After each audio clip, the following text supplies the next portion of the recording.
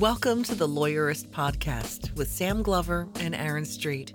Each week, Lawyerist brings you advice and interviews to help you build a more successful law practice in today's challenging and constantly changing legal market. And now, here are Sam and Aaron.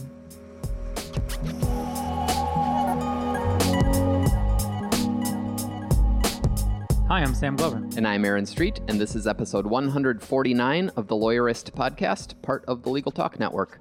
Today, we're talking with Nicole Aboud about why millennials are basically the end of society as we know it. Dun, dun, dun. Today's podcast is sponsored by Ruby Receptionists, and it's smart, charming receptionists who are perfect for small firms. Visit callruby.com/lawyerist to get a risk-free trial with Ruby. Today's podcast is also sponsored by Clio Legal Practice Management Software. Clio makes running your law firm easier. Try it for free today at clio.com.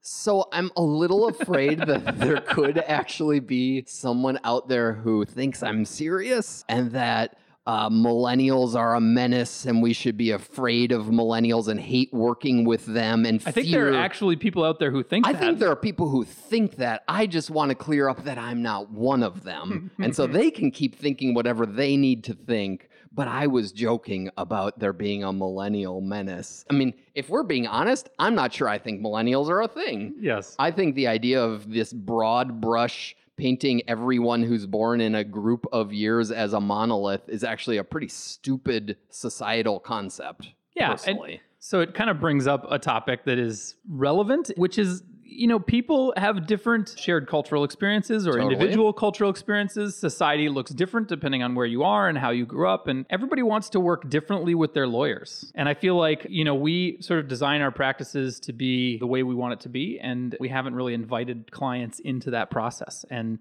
because everybody's different, maybe we ought to. Yeah, I mean, I think millennial or not, we don't need to start from the premise of this is what that group of people want. Right. And instead, we can do a thing like email all of our current, past, prospective clients and say, hey, we're rethinking how we communicate with clients. How would you like to be communicated with? Yeah, to be communicated with. How would you like me to communicate with you? Yes. And, you know, Nicole and I are going to talk about that a little bit and the value of collaborating with your clients and working with them instead of just dictating the terms of the relationship. Why not let them have a part of it? So before we talk with Nicole, here's a brief conversation I had with one of our sponsors, Bloomberg Law.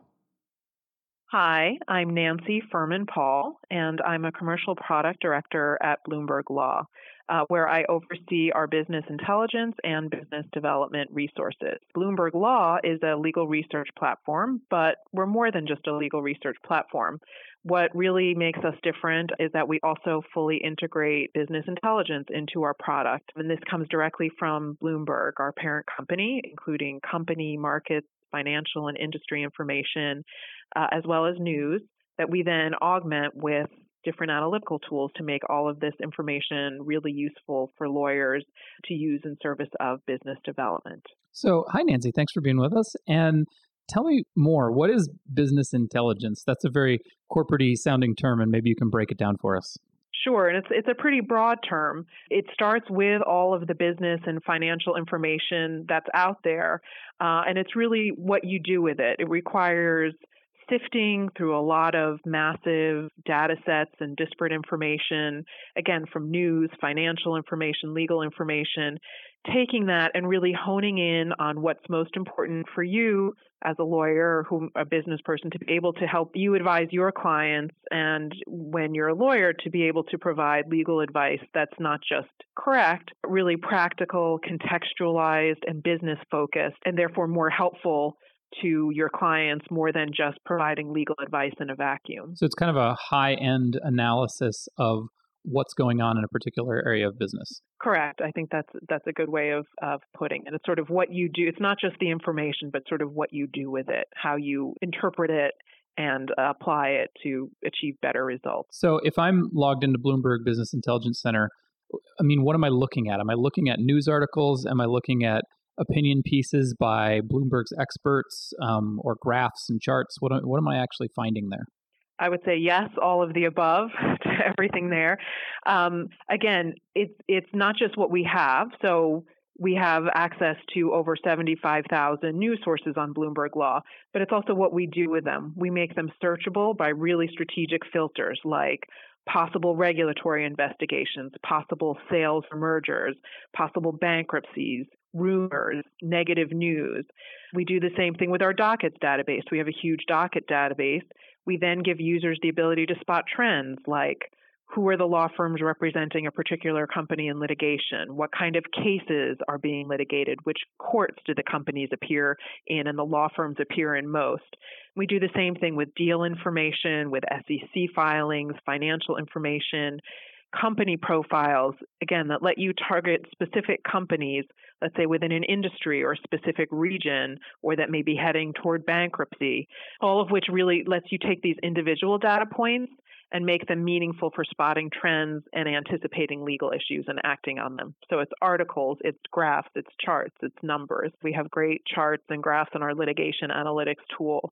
And even if, and especially if you're not a litigator, but you're representing a company and you just need to get a high-level snapshot, the tool is really helpful in extracting that really valuable, quick information. So how should lawyers use business intelligence to develop more business from their clients? That's a great question. I like to sort of think of business development in three different buckets, all of which I think good business intelligence can support. The first area of business development is doing good legal work for your existing clients. So as I mentioned before, business intelligence gives you that business-focused, practical, contextual legal advice, or enables you to give that legal advice that'll make your clients happy with your work and more likely to reach out to you in the future and refer you to others. So that's one form of business development and how business intelligence can help you. The second is really using business intelligence to anticipate legal issues on the horizon that could affect your clients down the road and reaching out to them proactively to address those needs and possibly mitigate risk before there's an even bigger legal issue. So, for example, you could use business intelligence to track news about a business or industry in your area that may be facing financial issues or is considering relocating. And with this information, you can reach out to local businesses and advise them on how these issues might affect their customer base, their relationships with local suppliers or distributors, or even how to negotiate lease terms to take uncertainties about what's going on in the area into account. And it's reaching out to existing clients, but also writing articles or speaking in your communities about these trends and issues on the horizon to elevate your brand and expertise in your area in a very substantive and practical way to create a reason for clients or new clients to seek you out for legal help. And then I think the third bucket, so we had, doing work for existing clients, anticipating legal issues for clients, whether they're existing and new. And the third is really area of business development is really prospecting for new clients altogether. So again, business intelligence can be really helpful. You can use it to identify specific businesses in your community to reach out to, maybe potential clients against whom a complaint has been filed in court. So you can approach them and offer representation. Or maybe discovering who you might know, kind of discovering personal relationships, somebody who might work at a company or a business that you want to approach and finding out their background, maybe connecting someone you went to law school with who's at a company and using that as an opening. And then once you actually get those meetings and reach out to those new contacts, all of that same business intelligence, again, will make you informed and incredible when you walk in the door, so that you can, again, do this good legal work and go back to sort of that first prong of business development and keep this positive business development cycle going. Okay, great. If you're interested in learning more about Bloomberg Law and Business Intelligence Center, you can go to bna.com/Bloomberg Law and click on Business Intelligence Center under Practice Areas. And now, here's my conversation with Nicole.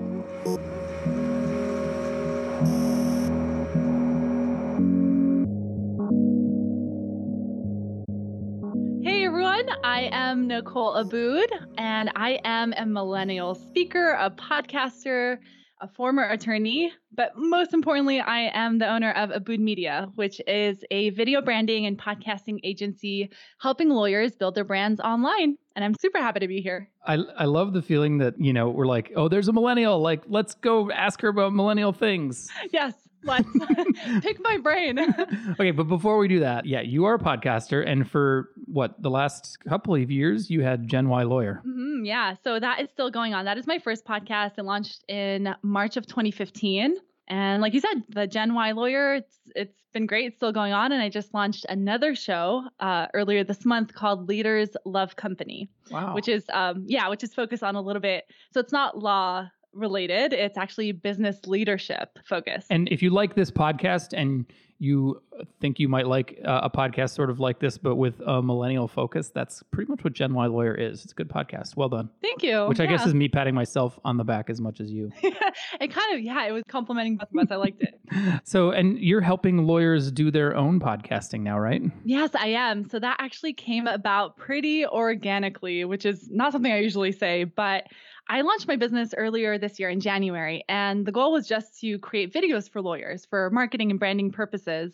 But I started getting a lot of interest from lawyers regarding starting their own podcasts because I think they had seen that I've been doing it for a while and I'm fairly good at it. So they reached out, wanted me to help them just set it up initially. And then more and more, they wanted me to be more involved in the actual production. And then what happens after you put it up online. So yes, I incorporated that as an actual service that I offer. Very cool. So I'm going to spring on you the question that we haven't really addressed on Lawyerist yet, which is should lawyers podcast, right? Like Serial was huge, got everybody interested in podcasts, especially lawyers who were like, ooh, a legal podcast is the biggest thing ever. Maybe I should do one. And like, I admit, that's when we launched Lawyerist. We were like, hey, we should probably do one. And it's been good for us. But so should lawyers do it?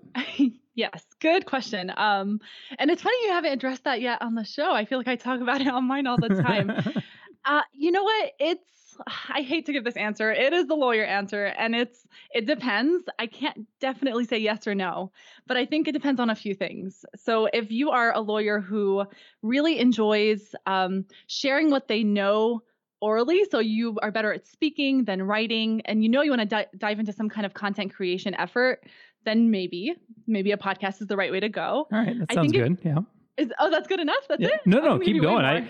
Tell me the rest.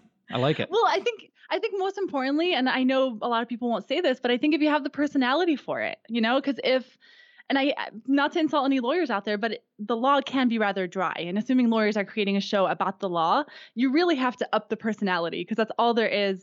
That's all that listeners are going off of, right? Your voice. So you have to have the right personality for what you're talking about.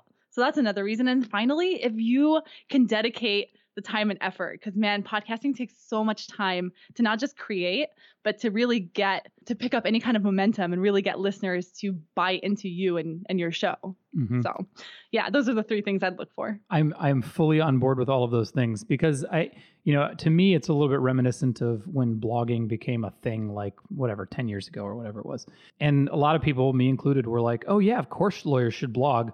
And then what happened is a whole bunch of really shitty blogs popped up. Yeah. And nobody updated them, and there wasn't anything interesting on them, and so I'm totally down with it depends. Yeah, but you know what? At the same time, I feel bad. Like I don't want to be the one who judges what's good and what's bad. So I feel like if I think a podcast is boring, maybe a listener thinks it's great and they find value in it. So who am I to tell the lawyer not to do it? I think you're right, and it's like if you think you're an interesting person and you've got kind of a character that you can play out on a podcast. And if you are compelled to produce content and audio resonates with you, then you're probably within the small minority of lawyers who actually should consider starting a podcast. Right, exactly. So now that since I have a captive millennial, I'm going to ask millennial questions. And I'm just going to say at the outset, I am technically a Zennial, which I believe I can present my credentials as being qualified to talk to both millennials and Gen Xers. Yes, you are in the middle. And Zennial is what? Like they changed it. It's 1970. I think it's like 77 to 83 or something like that. Yeah. 83. Yeah. Okay. All right. So I was born in 1986. I feel like I'm closer to probably the Zennial generation. Wait, you may have been kicked out of the millennials? Like the whole thing is a fraud? I know, maybe. It's very possible. I feel like it needs to go in 10-year increments, not 20. You know what I mean? Because there's such a difference. So I'm a millennial. My younger sister is 20. She's a millennial as well, but we are very different. And we've had very different experiences growing up. And we see the world so differently. So it really should be 10 years. Which is, okay, so like part of, I want to call bullshit on the whole millennial thing because... it's a range of experiences and things. But if we're just going to go with it, like what is a millennial? Like what are the characteristics of that generation or the shared experiences that give it its qualities that make us give it a name? Mm-hmm. What is it? Okay, so millennials are defined. So it's either millennial or Gen Y, Generation Y, and they are individuals born between 1980 and 2000, roughly, right? That's the time limit they gave it. The general characteristics, I would say, we are very diverse. We are highly educated, right? We grew up, our parents stressed the importance of getting a good education. We believe that having more degrees meant more opportunities. We are digital natives, which means we are comfortable with technology because we kind of grew up with it for the most part. Those are kind of the big defining characteristics that are probably the most relevant for this conversation. And okay, so like the reason I think we're all talking about millennials now is that apparently like 5 years ago or so when millennials started entering the workforce, nobody noticed. But now like all of a sudden everybody's freaked out by, oh my God, these millennials are so hard to work with. They're so hard to manage, or the clients have different expectations.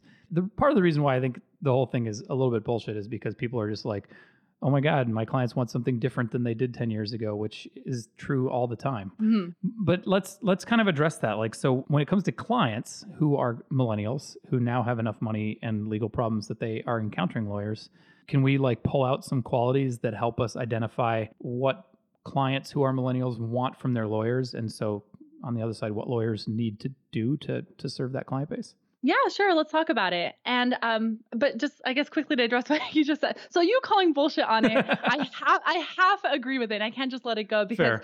I agree. I think that there are a lot of just changes in society in general, and I don't know if we can necessarily attribute them to the millennials. It could just be, I don't know, changes, right? Things change all the time. But I also can't discredit or discount what the millennials are bringing to the workplace as well. So all these experiences we had growing up, we are bringing it with us, and that's changing the workplace culture, I suppose. I guess what I think is it is not the fact that, you know, some range of years tends to define a generation. It's more that like, I think everybody whining about millennials is bullshit because I think it is a fact that society and culture changes all the time, and our job is not to be grumpy and object to that, but to just roll with it. So I guess it's not the millennials, it's the thing. Agree. So sorry for talking over you. Yeah, no, I completely agree. I think whining about anything is bullshit, and I feel like that should be the title of this show. But you're right, it's adapting. Like, this is the message that I'm hoping people take away from this. As a law firm, as a lawyer, you need to adapt and change, and whether that means acknowledging the young generation of employees that are in your firm and recognizing what they bring to the table, or just acknowledging what's happening with technology and in society and adapting as well. So it doesn't matter what generation is the latest one to come into your firm. You need to change. You need to adapt and be malleable. Yeah. So that said, when a millennial walks into your firm, what do they want? Yeah. So I've kind of identified a few things that millennials look for when they're looking to hire an attorney. And I think the most obvious and probably one of the most important ones is the fact that you, as a lawyer or as a law firm, exist online. Right. So more than likely, millennials, and I would imagine most people in general, are going to turn online first to search for answers to their legal questions, any kind of legal issue they might have. And the fact that there's so much information online, you know that they're going on Google and typing in whatever issue they're having. So you want to be that lawyer who shows up with the answer, who is providing that solution to them before they even know who you are, before they even meet you. So first of all, be online. So have a website. Have a social media presence, right? I would argue that's even more important than a website in some regards, right? Because with social media, you can actually be engaged and communicate and have a conversation with potential clients, which I know is risky territory for a lot of lawyers. But be engaged online and just exist. So that's the first thing. I think what I hear you saying there is that your social media presence, your online presence is a normal part of who a person is in 2017. And so we should be a little bit alarmed at the eye-gougingly huge percentage of lawyers who don't even have a Facebook profile. Yes. They don't exist. It's true. And I feel that, right. And I think some lawyers can still get away with it because maybe they've been practicing for so long, they have their book of business, they're good. But I think for new lawyers coming in, or those who have been practicing for a little while, you need to have some kind of presence because it's an extension of who you are. And it's a way for you to build relationships when you're not able to go to a networking event 5 times a week, for example. You can build a relationship online when you're just at home, right? Or still in the office. So yeah, it's definitely an extension of who you are and an extension of your brand. When you're contemplating a lawyer as a millennial, or you're building relationships, it feels pretty weird when somebody is just not on social media or doesn't have an online presence. Yeah, it definitely is. If somehow someone gets a hold of your name and they go and Google you. So actually that's the thing. A lot of lawyers say, I get all my clients from referrals, word of mouth. Mm-hmm. And I always say, okay, that's great. But I'm sure when someone refers a friend to a lawyer, that friend is going to go look you up regardless. They're not just going to call you blindly. I suppose, and like if lawyers listening and going, but I don't really have any millennial clients, the answer is probably that they're trying to find you, and what they're finding is that you don't really exist online, and so they're going somewhere else. Exactly. And we are quickly becoming, if we haven't already, the largest generation in America. So more than likely you are going to have a millennial client at some point, because you're going to run out of clients in the other generations. Mm-hmm. Eventually they'll give up and come to you anyway. That's true. So be available, be present, and be engaged online. So don't just have a profile, but post on your Facebook, right? Post relevant content, post your thoughts, post a blog article that you might have written, show that you're active. That's definitely important. So I've heard that your people, being the millennials, place a lot of emphasis on sort of authenticity and bringing your whole self to your online presence, to your workplace, and so I notice a lot of lawyers have a very sort of advertising-y presence online, and that doesn't seem to be the right way to be online to me. No, not at all. So for some reason, we just have an aversion to sales in general. If we feel like someone is trying to sell to us, it's going to turn us off. It's going to shut us down. We're not going to want to work with that person. Mm-hmm. So with that said, and relating to the authenticity hot topic, I guess, or the buzzword nowadays, it's important for a lawyer to just be themselves, to try to show some personality in whatever they're doing online or in their or on their website.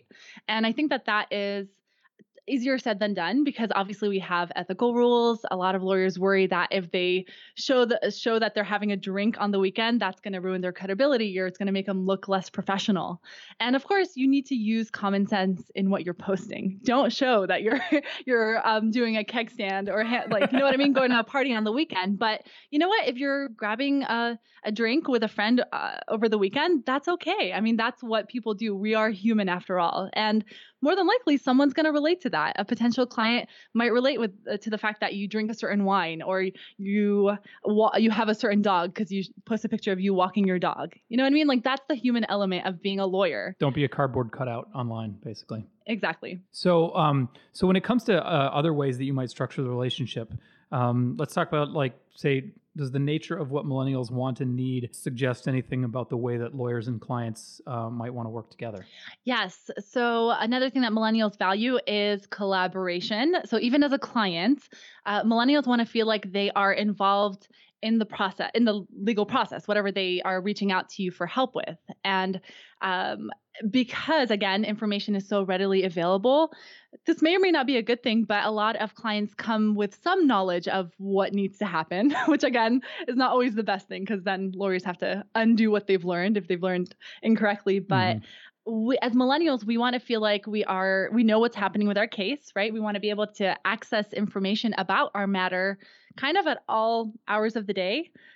Which doesn't mean that lawyers need to always be available and picking up their phone calls or responding to emails, but it does mean that they need to set up some online portal or some way for clients to be able to go in, check what's happening, get the peace of mind that they need, and just handle what they need to handle without wondering what's going on with my case. I haven't heard from my lawyer in a few weeks. So yeah, there definitely needs to be some kind of collaborative element with representing a millennial. I analogize this.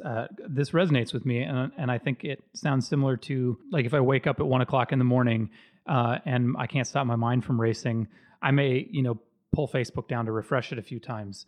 And there's nothing probably new happening on Facebook at 1:30 in the morning, but Facebook gives me something to do that tickles that endorphin or whatever it is.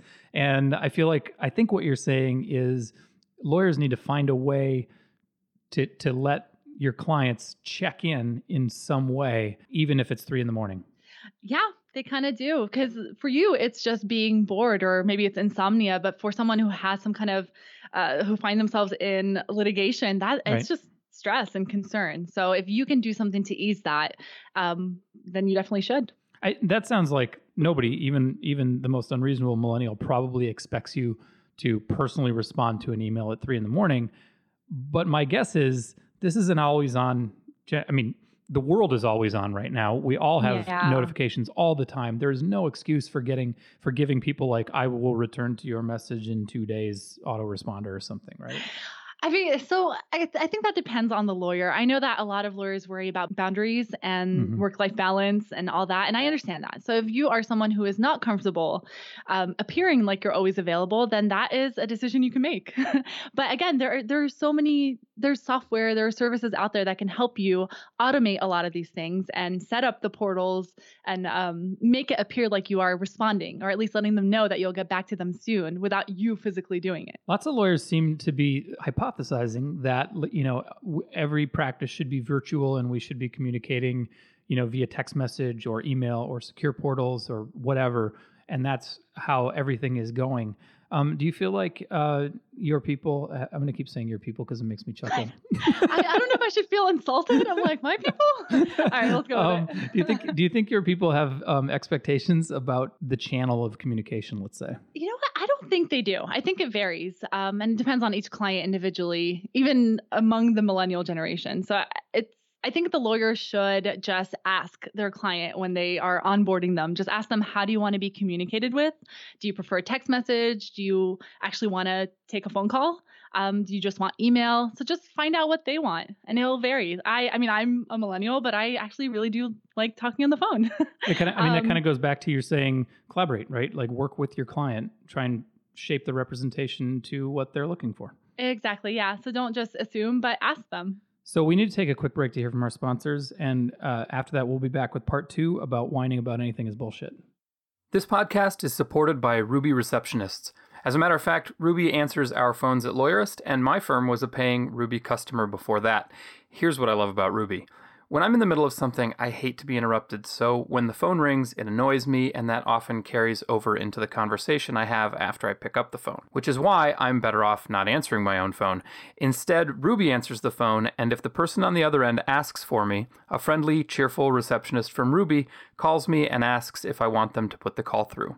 It's a buffer that gives me a minute to let go of my annoyance and be a better human being during the call. If you want to be a better human being on the phone, give Ruby a try. Go to callruby.com/lawyerist to sign up, and Ruby will waive the $95 setup fee. If you aren't happy with Ruby for any reason, you can get your money back during your first 3 weeks. I'm pretty sure you'll stick around, but since there is no risk, you might as well try. Imagine what you could do with an extra 8 hours per week. You could invest in marketing your firm, you could spend more time helping clients in need, or you could catch your daughter's soccer game. That's how much time legal professionals save with Clio, the world's leading practice management software. With Clio, tracking time, billing, and matter management are fast and easy, giving you more time to focus on what really matters. And Clio is a complete practice management platform with plenty of tools and over 50 integrations to help you automate daily tasks such as document generation and court calendaring. See how the right software can make it easier to manage your practice. Try Clio for free today at Clio.com. Okay, we're back. And so we've been talking about what millennials clients want from their lawyers, and I'm sure we just scratched the surface of it. But let's flip that, because many of us have to work in the world. And as we started out with, millennials are now, real people who have jobs and things. So they're not all trying to be YouTube celebrities or living the van life. So those who aren't, you want to do that. I follow van life on Instagram. Nice. It's like my dream. Bring a van big enough for the kids, but I join you. So how do we take these characteristics and apply them to the workplace? Like if you have employees or a boss or just a colleague, what are say the 3 or 4 things that millennials are going to value in their working life? So I guess before we talk about the 3 things they value, I think it's important to just address why we should care at all. So the lawyers who have employees working for them or who are in a hiring position, you're probably wondering, why should I even care? I've been doing this for a while. I know how to hire. Again, we need to acknowledge that there are some differences in this generation, and they're good, right? There are some good, valuable characteristics that you want to bring into your law firm. So recognizing that we are the largest generation in the workforce, that you might be in a position to start planning for your law firm succession, recognizing that there's so much talent to be harnessed in this generation is important, right? So starting there is good. But I think what millennial colleagues of yours or your employees, what they value is flexibility. That's probably the biggest one. So flexibility in terms of the schedule. So that's the obvious one. Being able to, it's offering your employees the option to work, to not always be in the office to do their work, right? Working remotely. There's technology. So now it's possible to actually have FaceTime to do your work and be engaged when you're not necessarily physically in an office. And also, I think flexibility in decision making. So just acknowledging that millennial employees, even though they are new lawyers and maybe they don't understand, they don't have as much experience being a lawyer, they still came in with some kind of marketable skill or some kind of knowledge that you should really tap into to make your law firm better. I mean, there's collaboration again almost. It's, you don't just have a hierarchical structure where the boss bosses people around and you don't ever solicit feedback from the underlings. It's more like, invite people to be part of a team, not just a minion. Exactly. And I feel like that is how it should be, right? I think that more law firms should be that way because they have been so hierarchical for so long. And we see that that's not necessarily sitting well with the millennials. So there's a lot of tension. But I would imagine everyone in the law firm would benefit if they felt like they actually were valued and they were being heard and their ideas were listened to. And whether they're good or not, that's a different story. But at least acknowledge that these people have ideas and it could help. Yeah, Aaron said recently about a conversation he was overhearing that about all the demands millennials have. Somebody a Gen Xer said, "Well, I want all that stuff too. I just didn't know I could ask for it." Well, exactly. Millennials are just smarter. I don't know about that. It's just again, more education anyway. Right. Well, that's true. Yeah. No, it's just the culture that we grew up in. I don't know what it is that makes us more vocal about what we actually want. But if you grew up feeling like you couldn't ask for what you wanted, it's going to be more difficult to do so. So I can see why Gen Xers just didn't. But yeah, just being vocal about what you want. And of course, as a millennial, use common sense as to regarding what you're asking for, right? So I think there's a line that can be crossed by any employee in terms of asking for exactly what they want for. But right. Again, that's where common sense comes in. Well, there are too demanding people who are too demanding in every generation. So yeah. That is true. So another thing that millennial employees look for is feedback. So that is really important. And I know a lot of law firms usually have some kind of annual review or biannual review, and that might not be sufficient anymore. Mm-hmm. So millennials really want to know how they're doing along the way. If they're working on a project or on a case, they want pretty consistent feedback. Now, that doesn't mean every single day or every hour you have to check in and tell them, "Oh, you're doing a great job. Keep it up." Not at all. But set some kind of timestamp or marks of when you, as an employer, as the supervisor, want to go in and give this employee feedback, whether it's positive or critical, and let them know how they're doing, because they would hate to be working on something incorrectly for a long period of time only to get that annual review and then not have time to adjust or shift. I'm sorry. I think I've heard you say in the past that that desire for constant ongoing feedback, it feels a little bit like, you post something on Instagram and people immediately let you know if they like it, right? Like, so you're used to hearing instantly the effect of the things that you do. Yeah, that's true. But also I think, sorry, let me take back all that. Also, I think that just feeling heard is what it comes down to. So if an employer is giving this feedback and we being the millennial employees are able to respond and collaborate on what it is that they want or they expect from us, then we feel like we're being heard, right? So we're expressing what we thought went right, what we thought went wrong, how we can improve. And it's not just a guessing game of what we think they want. They're telling us what they want, and we either agree with it or don't, and we can adjust. Well, and as you said, from the employer perspective, like, why wait a year to tell somebody they've been doing something wrong? Why wait a month? Why wait a week? If somebody can improve, tell them right away. And if they've done a good job, why wouldn't you pat them on the back right away and give them some more motivation? Seems like common exactly. sense. Yeah. Right. And it boosts morale. And again, it doesn't even have to be something so formal and stiff. You know what I mean? Like just dropping into the office of your employees, regardless of how old they are or what generation they're from, just drop in there and talk to them, check in on them every once in a while, ask them how they're doing, how their family is doing, what's going on in their lives. I think now we're going into a different conversation, but again, it's just actually talking to your employees and hearing them out. So, and maybe this is kind of where that was going, but I've heard some of your people talk about bringing their whole selves to work and that being a really important thing. Like, is that seriously important that if I'm going to hire a lawyer, I have to be comfortable with them having purple hair and nose rings? Oh, that is a good question. Yes is an okay answer, I think, actually. But I get okay, right? So that is not what I think of when I think of bring your whole self, and maybe because I've never had purple hair and a ring. But for me, it's more of, is your employee comfortable enough feeling like themselves and just being comfortable being who they are and letting that be sufficient, if that makes sense. So I guess to tie it back to my experience, when I was practicing, the first few months were obviously a little bit tough because there was a learning curve. I was new to the profession. I didn't know what the heck I was doing. But at the same time, I felt like I had to change my personality to fit the mold of what a good lawyer, what a great lawyer should be like. And I think had my employer just told me, you know what, you have a great personality, you're going to do fine, just be you. I mean, that could have changed things, but I stopped working there, so that should tell you something. But that's what I hear when I think of bring your whole self. Like, you are okay as you are. You don't have to change to fit any kind of stereotype. But also, if you have purple hair but you're a kick-ass lawyer, like, why does it matter? Well, assuming you're not going to court, it shouldn't matter either. You know what I mean? Yeah. That's just outward appearance. I think you have to take to heart the idea that that's not actually a characteristic that matters for your ability to do your job, then don't worry about it. Yeah. So you phrased that much more eloquently than I did.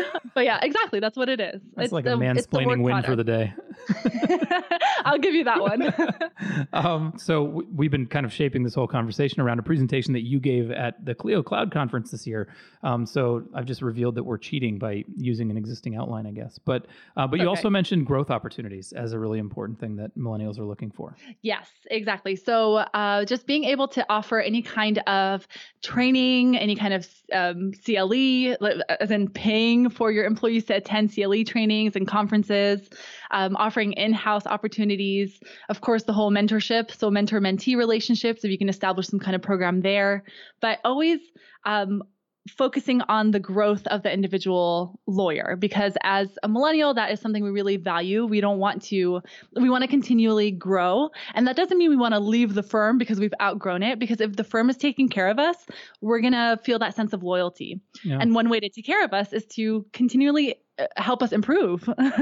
So yeah, any kind of programs that will help them become not just better lawyers, but I guess better human beings, better business developers, right? Just better people. I think that's a challenging one because I remember, when I started out as a lawyer, one of my friends who was working at a firm was struck by the realization that her last day practicing law was probably going to look a lot like her first day. We do similar work for 20, 30, 40 years and then quit.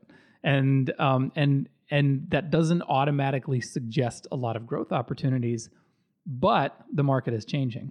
And when I see newer firms, they have stated missions and values, and you can rally a team around your mission and values. They've got different jobs than just you will sit here and clock hours churning paperwork. That isn't necessarily what newer firms look like. And so I think firms that are already responding to the way the market has changed are also responding to the need for growth opportunities, whether they're doing it deliberately or not. Exactly. And I think it goes back to that conversation about the hierarchy. I think the pyramid within a law firm the leadership pyramid really should be more flattened out.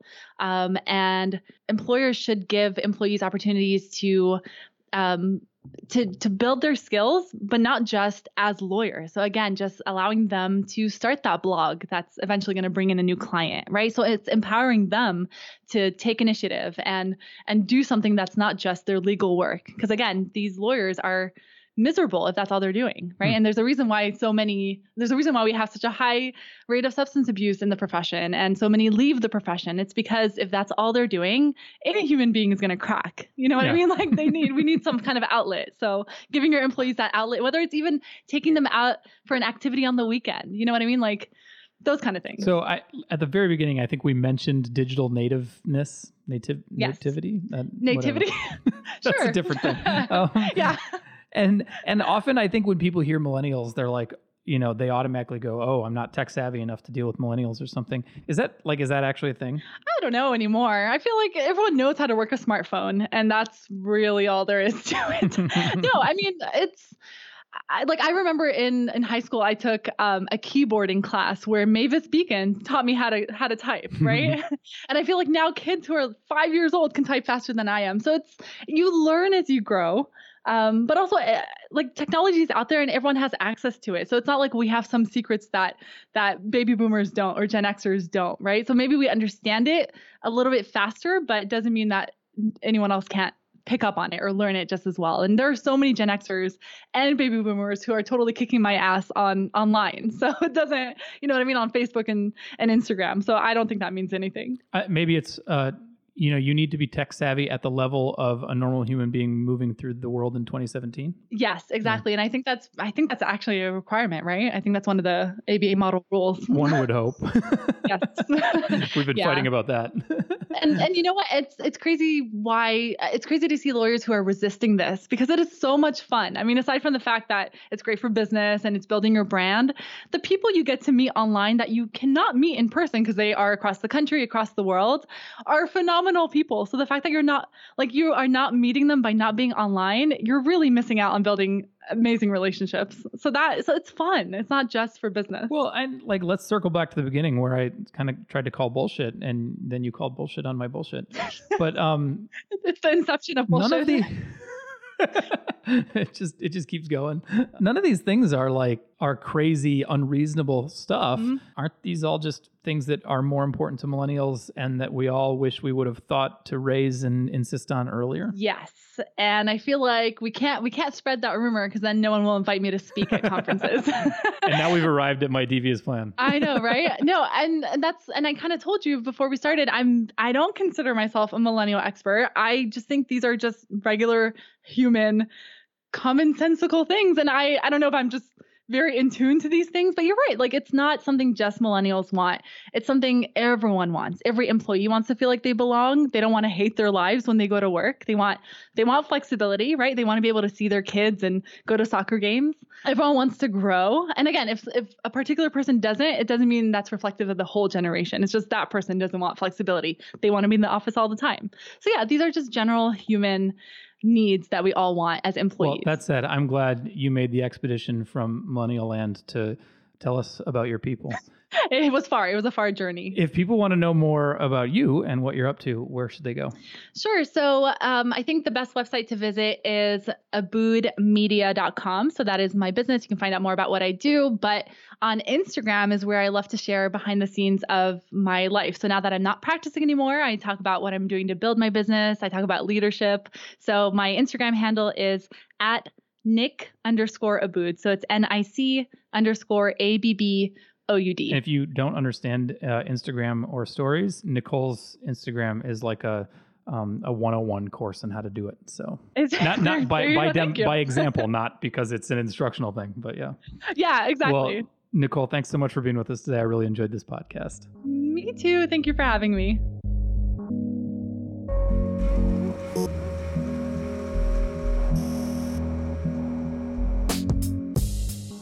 Make sure to catch next week's episode of the Lawyerist Podcast by subscribing to the show in your favorite podcast app. And please leave a rating to help other people find our show. You can find the notes for today's episode on lawyerist.com/podcast. The views expressed by the participants are their own and are not endorsed by Legal Talk Network. Nothing said in this podcast is legal advice for you.